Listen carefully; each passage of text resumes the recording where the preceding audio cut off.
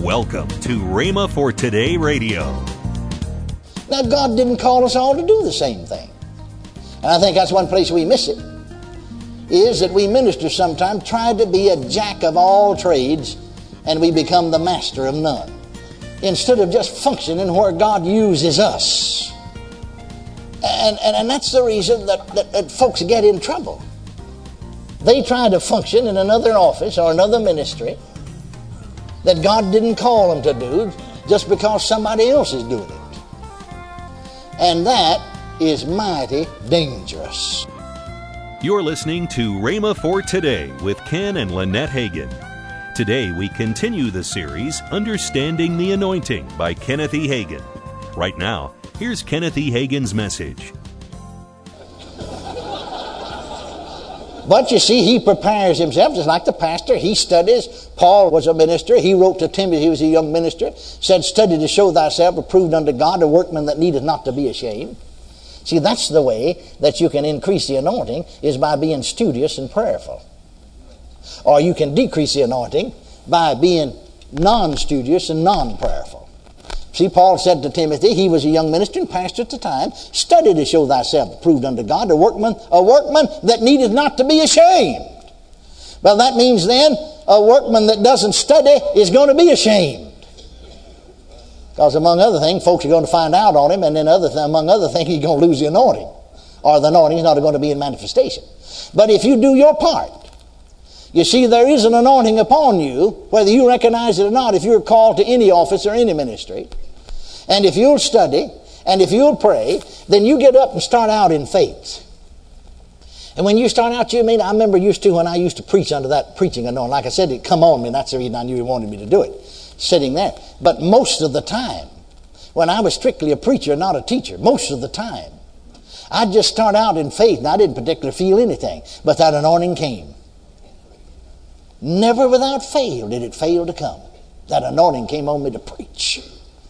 Glory to God. And sometimes, it'll linger on and you'll enjoy it. Praise God. Well, same way, whatever God called you to do, whatever office you're in, you see, we can all of us, any layman or any person, can minister healing to people just because healing belongs to them, has already been purchased. You could teach people the Bible. You can lay hands on them in faith without any kind of anointing. Are you listening to me? Because you see, it's scriptural and it's biblical. The Bible said these signs will follow them that believe. Any believer, preachers and all, can lay hands on the sick. They're authorized to do so. They don't need any special leading. They are already instructed to do so. Yet right on the other hand, some are anointed. I remember some time ago, we were, Brother Roberts and I, we were talking, Brother and Sister Roberts, over at the house for dinner, and afterwards we're discussing some of these things. And Brother Roberts said, through my ministry through the years, I've sort of wove in and out of that anointing. I haven't always had that healing anointing on me. And I think some of us have been close to him all have seen that, But he said, in recent time, it's come back on me. It's come back. He said sometimes, and he asked me, we were talking about different experiences. And he said, you ever have an experience like this? He said, sometimes, I'm sitting here, at nighttime, sometimes talking to my wife, And then I get up and go to bed, and I step into the bedroom. It's just like you stepped into a room full of glory. It's just all over me. It's just all over me. I just can't understand it. The anointing, the healing anointing, you see. And so, there is an anointing. Are you listening to me? To do whatever God called you to do. Everybody, like I said, could teach people and can lay hands on people in faith, but then some people are anointed to minister healing. By the same token, in other areas, we can teach people God's word and so on, but some people are anointed to minister a certain way. Now recognize that. I never did hear Smith Wigglesworth minister. If I'd have known about it, I could have, because he was just there in Dallas in 1937, the last time he was over here, and that was the year I received the baptism of the Holy Ghost, and I was just 32 miles away, but I didn't know he was down there in Dallas in the First Assembly for 3-night service, the old Pete and Garland Church. But someone asked me, because I quote him quite frequently, his book was put into my hands, Ever Increasing Faith, and and it's just my kind of language. Somebody asked me one time, "Do you understand that?" I said, "Yeah, I understand it. He speaks my language." Pastor said, I've read that 5 times. I never understood what he's talking about yet. And it's just difficulty if you're not over there in that realm to understand sometimes.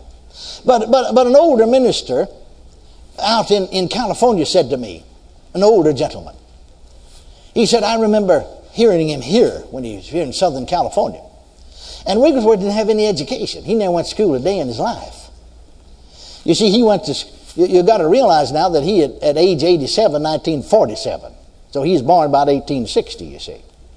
And at age 87 and 47, he went home to be with the Lord.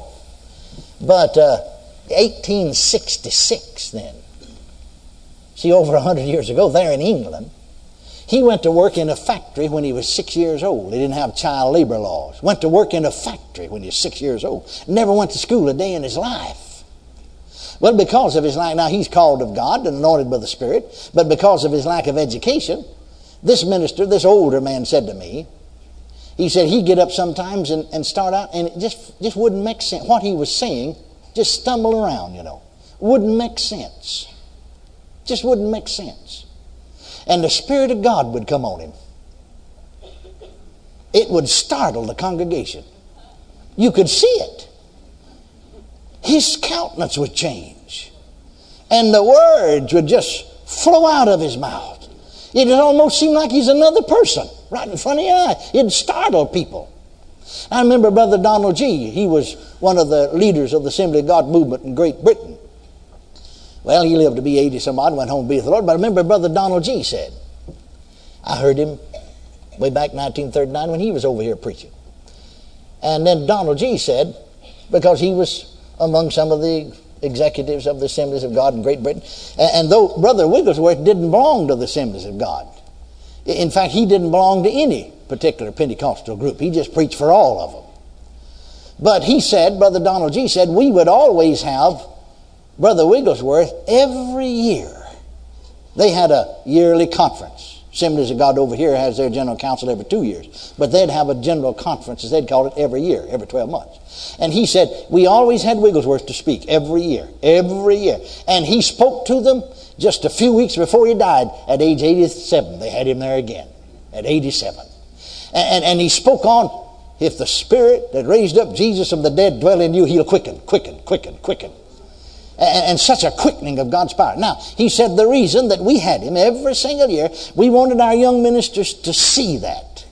Because he'd get up and start out, sometimes wouldn't hardly make sense, no education, and the Spirit of God would suddenly come on him. You'd see it.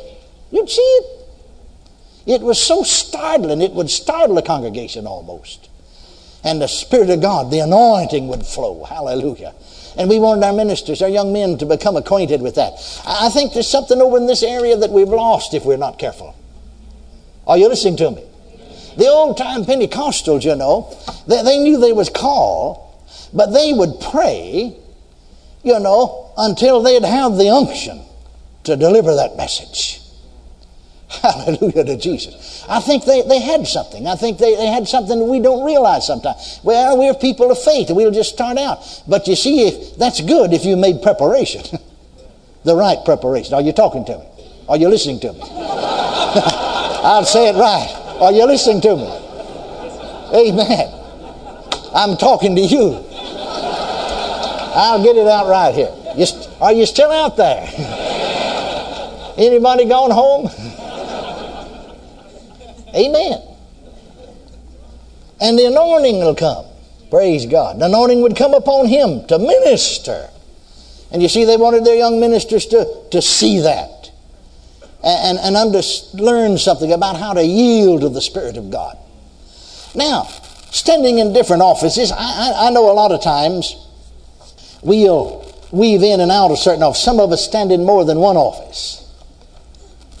And I know a lot of times when it comes to the office of the prophet and the ministry of the prophet. Now I know that anointing. I love it. It's different than the anointing of the evangelist. I know that. Or the anointing just to preach. You see, that's the anointing that the evangelist has, the anointing to preach.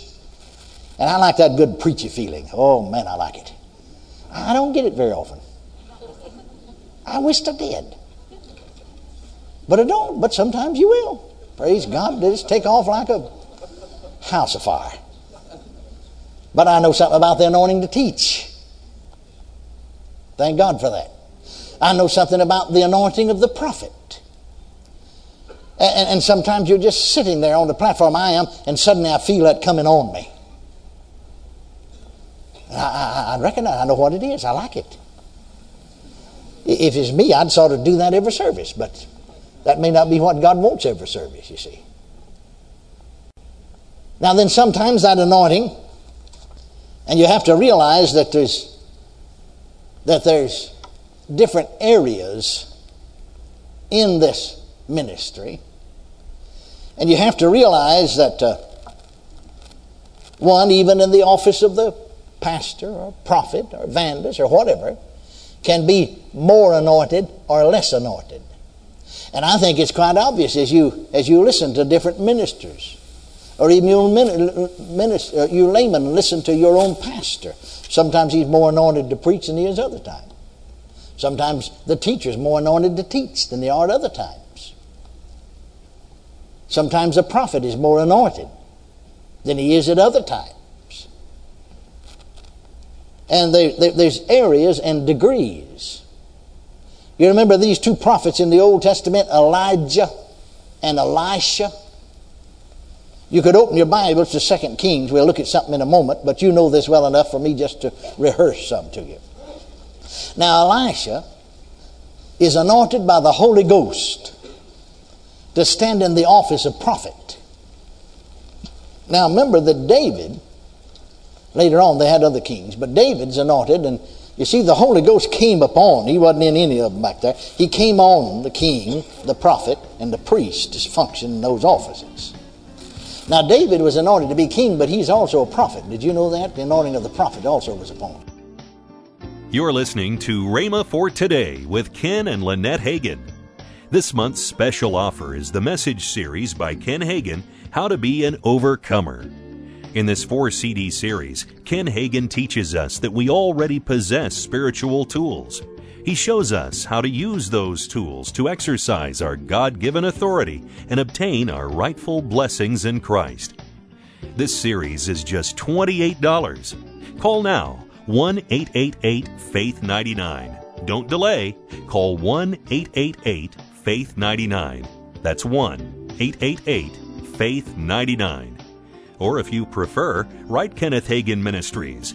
Our address is P.O. Box 50126, Tulsa, Oklahoma, 74150. Don't forget, for faster service, order online at rhema.org.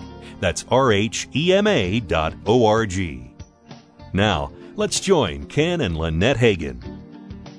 As we start the year off, I would like to encourage you that have been partnering with us to continue your partnership, or maybe consider increasing your monthly partnership. And if you haven't partnered with us, I would like to ask you, starting with January, that you partner with us this year to help us.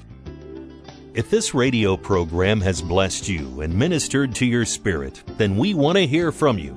We're asking you, our audience, to let us know when and where you listen.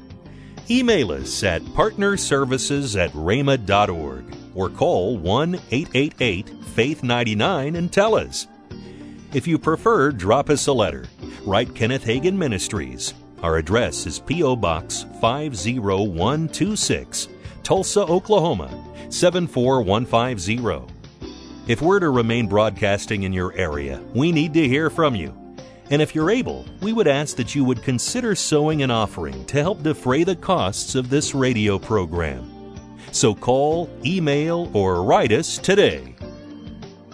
Make plans to join us next week at this same time and station for more of the series by Kenneth E. Hagin. That's next week here on Rhema for Today with Ken and Lynette Hagin.